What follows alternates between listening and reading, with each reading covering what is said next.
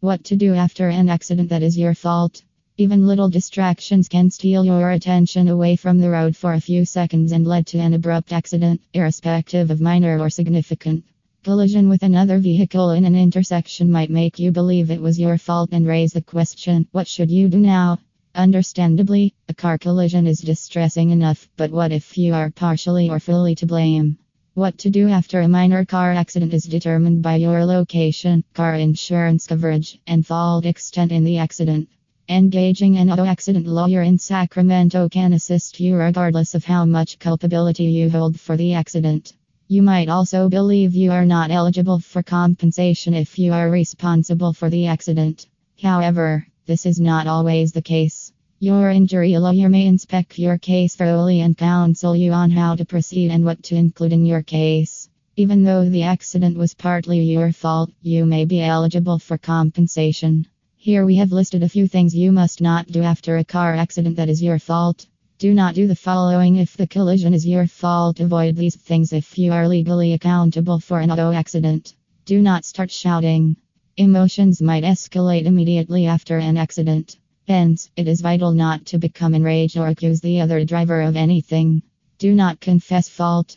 Even if you believe you caused the collision, do not notify the police or the other motorist, and do not apologize for the mishap.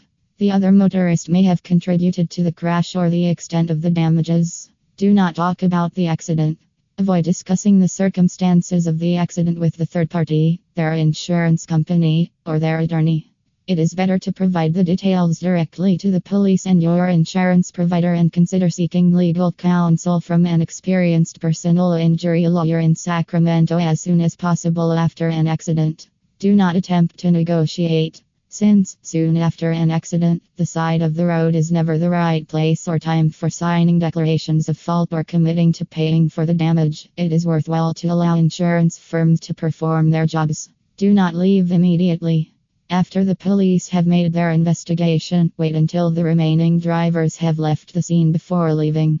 What should you do if you caused a car accident? Even if you were entirely to blame for an incident, you should take the following steps to safeguard your rights. Stop and stay safe. Ensure that you are not in the path of incoming traffic. Examine your vehicle and any other vehicles for injuries, and contact 911 if someone is critically killed or injured. Report the accident.